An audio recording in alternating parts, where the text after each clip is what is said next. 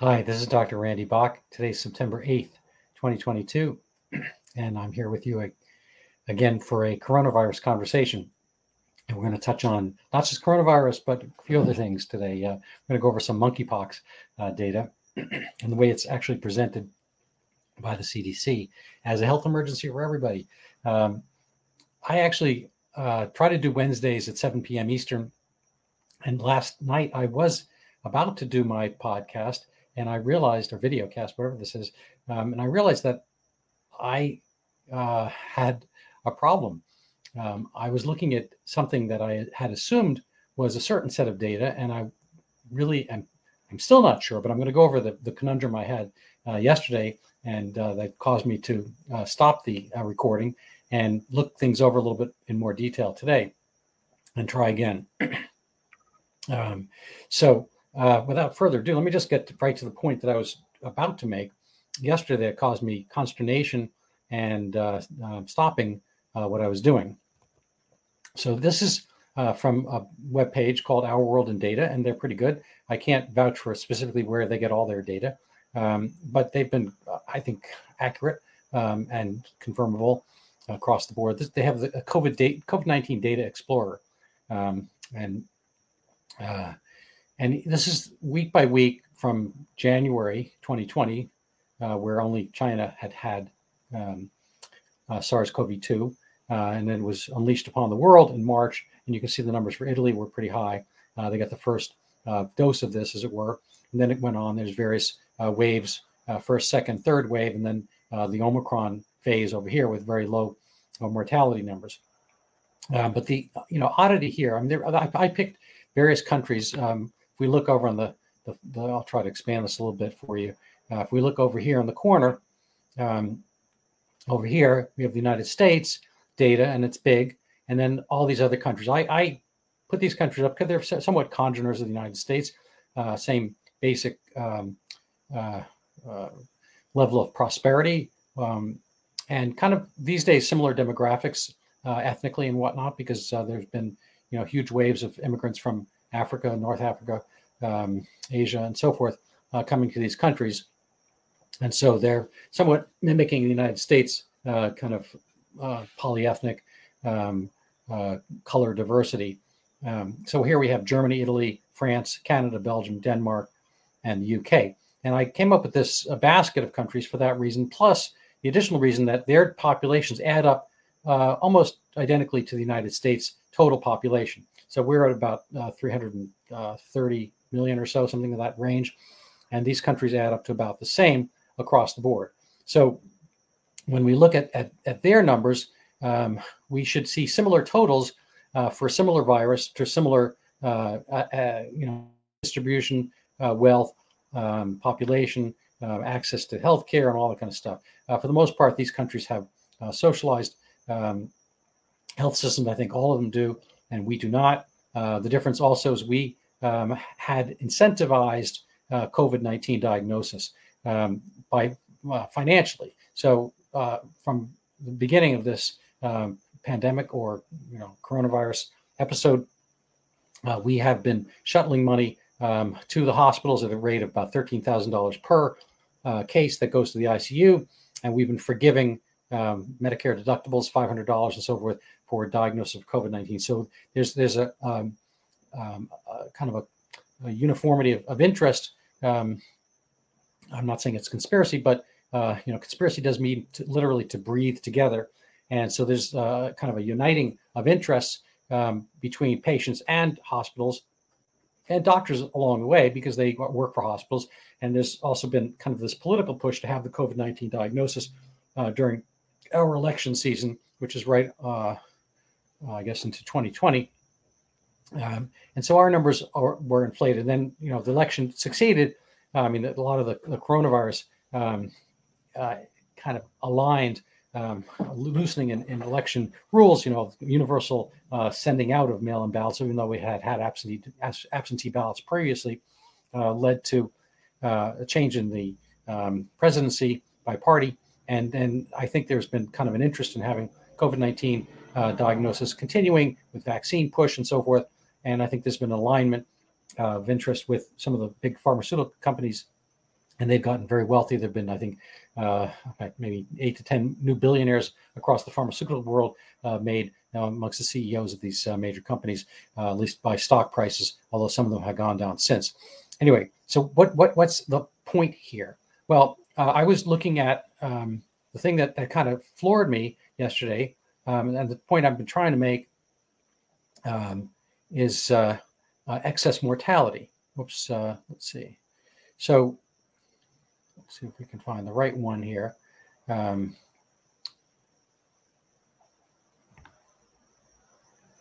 So here we have the United States across this time with numbers that are huge in comparison to this basket of other countries. So even if you total these up, there's 2, and then these, I guess by population, the excess deaths here are 1 million for the United States, and let's see if I could do this quickly.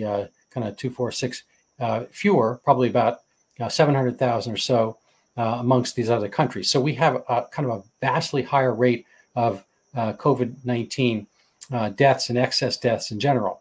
And let's see if I can really find the same thing that confused me before. Let's see if I can do this quickly enough. I apologize. So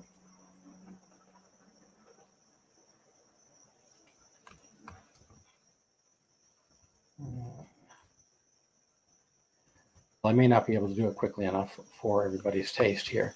But this is so the thing that kind of got me a little bit was excess mortality count, I guess it was. And so here, the excess mortality count was so much very higher in the United States. This is the cumulative number of deaths from all causes compared to projection based on previous years. So what they're saying here is the United States had a vastly higher overall excess death mortality by all causes versus these other countries. I don't know how that really agrees with these other numbers here. It's saying here that the excess confirmed COVID-19 deaths, excess mortality, was about 1 million or so, and these other ones total up to 800,000. And yet here it is that the overall change in deaths from all causes is much lower in these other countries than here. So let's try to I'm actually having trouble wrapping my head around this. So what they're saying is that we had 1 million extra COVID deaths, but we also had 1 million deaths over baseline in general, whereas these other countries had very minimal amounts of deaths over baseline, even though a lot of them, 700,000 of those deaths, were attributable to COVID. So I guess in these other countries, people are getting diagnosed with COVID and not getting diagnosed for other things, but they're not having that many more overall deaths, but we're somehow having a lot more overall deaths. I don't know how this really can be the case. I think this might be an error in the way ourworldinData.org is getting their numbers.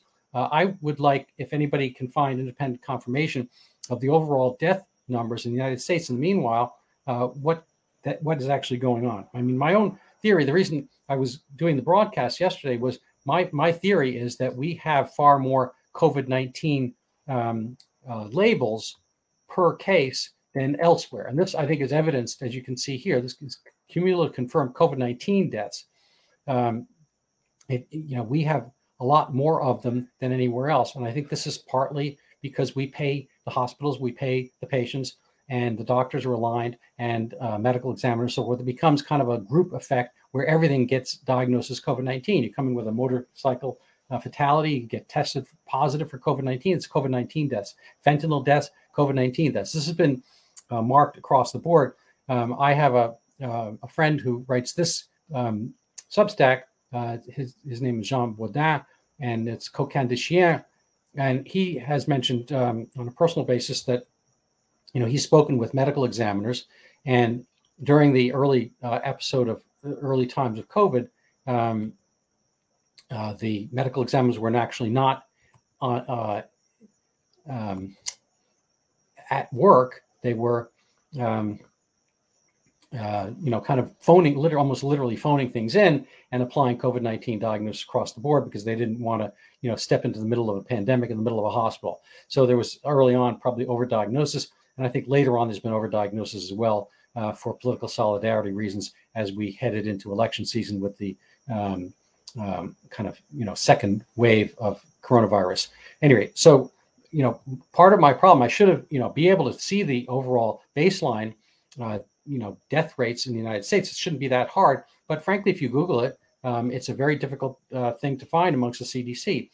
And there seems to be this kind of similar difficulty, whether it's Google or CDC or whatever, in getting to good data. So I'm not saying I have perfect data here, but I do think, kind of the meta problem or the problem from looking from the bird's eye view is that it's difficult to get easy access to data. I'm going to just, it's this total sidelight. And I'm not a climatologist or anything like that, but just as a matter of record, this kind of how you collect data matters. And I'm going to show you two things from that I've kind of come across. This is from another friend who belongs to pandata.org, and he's a data guy, and he made this. I can give you the link later. But basically, he made a map, a heat map, almost literally, of hotter than or colder than normal temperatures. And you always hear about the heat wave, but you don't hear about the cold wave. The center part of the United States has been having lower temperatures. I forget exactly the comparison structure. But you can look at this, but they've been cooler than average, and a good part of the world has been hotter than average. But nobody talks about what's going on here. And his own theory is perhaps it's, this is the Great Plains, this is a farming area, and it could just be that, the evaporative aspect of planting and so forth, or the green lack of urban areas and so forth are bringing lower temperatures. There's another possibility, which Alan Watts brings up,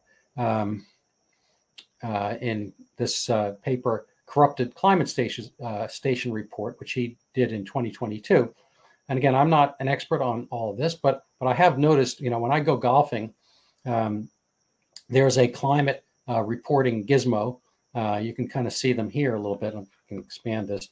There are these little devices, and we see them. I don't know if you've ever noticed these things, but they're doing, I assume, temperature and barometer and all that kind of stuff. And they Bluetooth the wirelessly send the data elsewhere, and then we come up with our heat maps, as it were, of the country.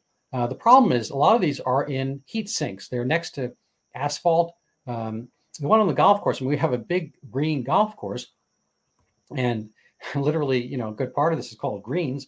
And where is the temperature device? Well, it's put someplace convenient so that people who monitor these things can drive up and get it. So it's put next to a driveway, next to the big piles of gravel, sand, and so forth that are used for the bunkers and to replenish, gardening aspects or whatever. And so this is like literally the hottest part of the golf course. The sun's beating down in the middle of summer, and the asphalt's black top is collecting the heat. And then you have all these big collection of rocks. There's nothing green in the area, and the entire golf course, which is 98% green, from place to place, they put it in, say, the blackest, hottest, grayest, rockiest part of the whole golf course, and that's the weather station.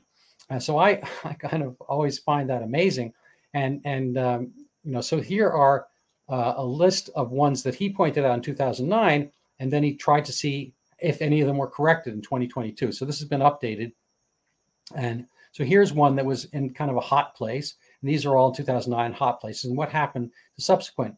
Well, this one got moved. Yay! So this one got moved to a green area. This one had no change, and this one had no change to location, but they, did some, roofing and whatnot, and maybe made it even worse. So things went down. So he has a rating system here of, I don't know, I'm not going to go into it too detail, but the point is, how you collect data influences the data you collect. So if you are trying to look at temperature, I mean, if you look at kind of a map of the United States from above, Google Maps, let's see, just map, I don't know, United States. what you'll see is things are mostly green. So if we just kind of zoom out, this is a Boston area here, but if we just kind of look at the country, as it were, and that's a topographical map. But if you look at a satellite view, a lot of it's green. So you could, if you wanted to measure Kentucky, you could put something here to measure temperature. You measure Kansas, you measure here. But what happens is that when we're measuring temperature, it's in urban areas. So these are where people can get to them. So it's a selection bias, and it's a confirmation bias in a sense, because there's no real interest in finding lower temperatures. So you're probably going to find lower temperatures if you go to mountaintops, not necessarily in the desert, but you're looking for year-to-year changes. And so those are probably best mediated in out-of-the-way places. But the out-of-the-way places are out of the way, and they're hard to get to. Anyway, that's my little diversion to climate stuff. But the point is analogous for what we're doing with our world in data. It's like how you measure it and how accessible the data is and how reproducible are the events. So that's just a point I wanted to make. I'm going to probably move on from that point to a couple others, just as a side interest. These are some things that people are pointing out. Again, data is hard to figure. This is from an article by a French doctor, Denis Rancourt, or Dennis Rancourt, if you want to say it the way it's written in English, as it were. And he's noticing kind of with death data, this is cyclical. We notice the flu season goes up and whatnot. He's noticing some spikes greater. And his correlation is with integration with the vaccine. I'm not going to really comment on this further. I've put the link on. You can take a look at it. It's more than I've been able to really wrap my head around at once. But there you have it. Anyway, so let's see what else I was going to look at. Oh yeah, this is just maybe I'm just going to make this a slideshow. So first of all, I had one of my coronavirus conversations I had up on LinkedIn, and a physician friend of mine wrote, with all due respect, it may no longer be an emergency, but it remains the third leading cause of death in the USA until proven otherwise. A disease that did not exist in its current form before January 2020. So we can ignore it or we can try to prevent it. Like the first and second leading cause of death in the USA, heart disease and cancer. And then, so I actually, looked at the leading cause of death. They vary by age group. So this is younger people, 25 to 35. And as you can see, young people, it's accidents, but there are very few deaths, low number. As these scales are higher because you have people older, 63 to 74, and older than 85. So as you get older, heart disease, cancer, and whatnot take off. But COVID-19 in 20 and 21 kind of became these higher, second, third leading causes of death, depending on the age. What is really going on? Well, people get sick. There's been like zero influenza deaths. But just to kind of get to his point, I mean, I rebutted this on LinkedIn. But he says, let me just finish what he says. He says, and beyond death statistics, there's long COVID. Most of us would rather not lose a day of work, want to stay healthy, wear a N95 mask still indoors if you're uncertain people's infectious status. There's a little downside, there's plausible upside, and not only prevention of SARS-CoV-2, but the common cold as well. So kind of the thesis here is similar to what I mentioned a few months ago, that I had a patient who was wearing a mask and he doesn't really think COVID-19 is around, but he's going to wear one forever because he never wants to get a common cold. So he didn't get any common colds when he wore the mask. Boom, he's going to wear one forever. If you're willing to wear one forever, then go ahead. But right now, what we're seeing for Omicron is nothing, it's kind of comparable to the common cold. And I point that out elsewhere. Let me see if I can find the slide. I should have put it on here. This is from an article I'm writing, Corona 22, kind of to rename COVID-19, which is no longer the case. Omicron is vastly different from the ancestral version, and it's vastly different from the second and third wave coronavirus. It is essentially a common cold. It is unrelated to the other coronaviruses. And it says here, Omicron is almost like an orphan without close relatives on the COVID-19 tree. Its genes look so different from the other COVID-19 genome sequences. So Omicron is less lethal than influenza. It's about the same as a common cold. the COVID-19 testing may not be specific to SARS-CoV-2 and may overlap with common cold coronavirus. So what we're doing now is we're finding coronavirus, because coronavirus has always been the common cold, and then we're kind of thinking this is dangerous because we remember COVID-19, SARS-CoV-2, but we're not having that anymore. We're having just the common cold coronavirus, and we're mislabeling it, misdiagnosing it, and we are still having a certain number of people, kind of run around, no offense to chickens without their heads, but like that, under the presumption that this is still a bad problem. And, Pfizer is going to, trot out its second version of a vaccine with the ancestral, which is out of date, useless, way gone version of coronavirus that's down here, and mix it in with this one. So it's going to have a little bit of this and a little bit of that. This one's long gone and unrelated. This one is current but harmless.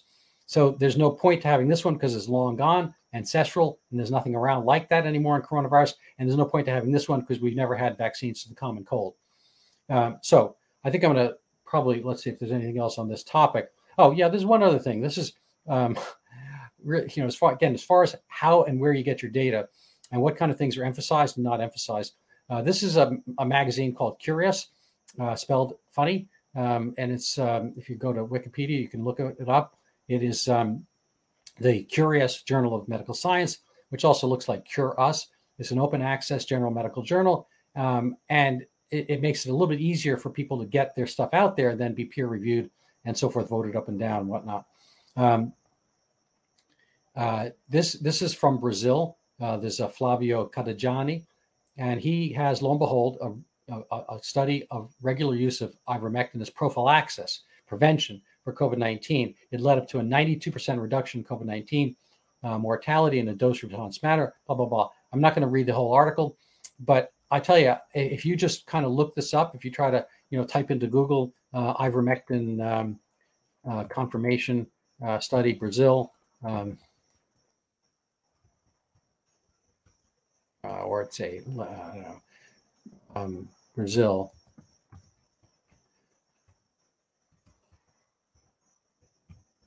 You will find, I think, nothing like this. So I try to isolate it, just say in the last, this came out a few days ago. If you look for something in the last month, I guess, here it does, shows up, regular use of ivermectin as prophylaxis. So that does show up when you kind of isolate the date a little bit, but it's hard to find. It does not show up, and it should show up on the news. I mean, if you think that this is a big deal, which I do, you'd think you'd see something like this on news. And here, if you just look on news items, you say ivermectin does not prevent COVID-19 hospitalization. Effective early treatment is not the same article, and so forth. So this doesn't really get covered. So, how the answers you get really depends on where you look and how hard you're looking and what you're, hoping to find, and whether you really, are willing to continue searching. I'm going to segue a little bit. I'm going to bring up just a couple of things I've been looking at. This is Steve Kirsch newsletter. I recommend you look at it. I can't comment on this because I'm not sure there's a big enough data set, but young doctors in Canada are dying at a rate 12 times normal after their second booster. I'm not sure how well this gets studied, but I can vouch for some of the people working on this. Brent is one of my friends, and this is a really, he's an excellent data analyst. I recommend you look at this. So, I don't know where to go with that, but there should be caution. I don't think we've had really a full open access to the CDC data. And I think here, I'll give you one quick indication of the difference between the data source and the data answers. So this is stuff that people are fed. This is from the city of Revere. And I just happen to be looking at it for completely different reasons. But lo and behold, they have monkeypox warnings. And they're a little bit hard to read at this distance. But basically, if you think you've been exposed to monkeypox, here's some things you can do. You can use separate towels, open the windows for ventilation. I don't know, wear a well-fitted medical mask, do your own laundry. I don't think this is really to the point. And I guess this has been given to the schools as well. Let's see this one here. Here's same, I guess, same thing. Don't touch bedding. Practice safe sex. Let's see. How is monkeypox transmitted? Anyone can get monkeypox regardless of sexual orientation. Well, that's technically true. Okay, but, no pun intended. We're going to look at the actual CDC data. It's a little bit different picture from what that demonstration might be. So these are the monkeypox cases reported, age and gender. So here's age. You might not even be able to see gender because it's all men. So here's blue is men. That's men. And what's the age group? Well, it's this age group over here. It's not old people. And it turns out these are guys going to orgies. So there you have it. You can kind of avoid this if you don't go to orgies. And all those, it's not about, I don't think it's about a matter of the utensils. It's a matter of I guess, kind of not doing, male homosexual orgies. So let's see what else we had here. There was a thing about the deaths. As far as cases and so forth, there are cases. I can't remember where I saw the death count. Let's see if there's a map count, death count. I think there have been a total of 0 deaths. I don't think they're listed. This map kind of makes it look a little more varied than it is, but basically the numbers are enormous in certain places, like New York, 4,000, California, something like 5,000, whatever. And these other places, even if they're similar color, are not anything like that. So, they give Texas the same color, but really it's a California, New York kind of axis. And it's been pretty much correlated with male orgies. So that's not listed anywhere on here, and it's really not so much about wearing a mask. I don't think wearing a mask is going to help or make any difference at all. This is a direct contact, and it probably has to do with the skin. I don't want to get too crude here, but ripping the skin and having skin breakage and kind of mixing mucosal surfaces very, very tightly together and whatnot. So this is something a little bit more, crude, but it has nothing to do with this. This is kind of not really, I don't think it belongs in the schools per se. I think that, standard morality, standard kind of like, human behaviors should warrant not getting monkeypox. And it has not been an issue. And you can see even the numbers from the previous thing I showed were going down all by themselves because I think even guys going to male orgies get the point. And let's see if I can find the number. Let's see the case trends here. So this is, if you look at it, if you kind of squint, you'll see the numbers are kind of edging downward. And there's really nothing that needs to be done here. They have these kind of funny spikes because I guess there are certain days they report and don't report. So the cases go from 25 to 700. This happened during COVID because they don't work on weekends. So they don't report the numbers rather than kind of averaging it out based on the date it actually occurred. You get these kind of crazy numbers. So this is, again, a data reporting issue.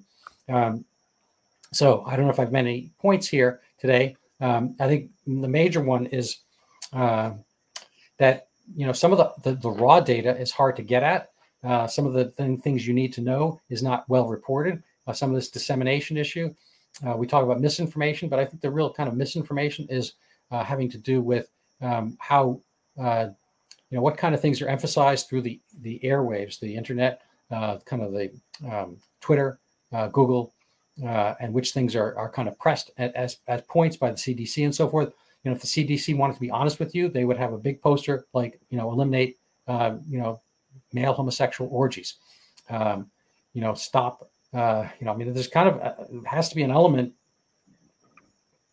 of, difficulty to your, kind of sensitive areas that are causing skin breakages that allow monkeypox to get in. It's not even happening just in regular male homosexual sex. It's happening at these orgies. I don't know. But that's not what happens. Everything has to be kind of ameliorated and softened its message so as not to offend people based on not wanting to say which behaviors are better or worse than others. This is a road that you can do if you want to on a philosophic basis, but on a medical basis, I think you'd be better off sticking to the truth. That's what I'm trying to do here. Please clarify, if you have any clarifications or corrections for what I've said, and or if you have a good data set for the U.S. deaths in general, I'd be curious to see whether in fact we've had, huge number of excess deaths, or whether those are just kind of the COVID diagnosis deaths. So I don't have a full answer on that. That's why I titled this more questions than answers. I hope I provided some answers, but of course I maybe brought more questions than I had answers to begin with. So thank you so very much. I would love to hear from you. And I don't have my shameless self-promotion, but I have my book, Overturning Zika, which is out on Amazon. I have the Brazilian version out as well. And we're hoping to make some inroads in Brazil. I think they're having election season. It might, who knows, become a topic there. And with that, I'm going to call it a day. Thank you so much. Have a great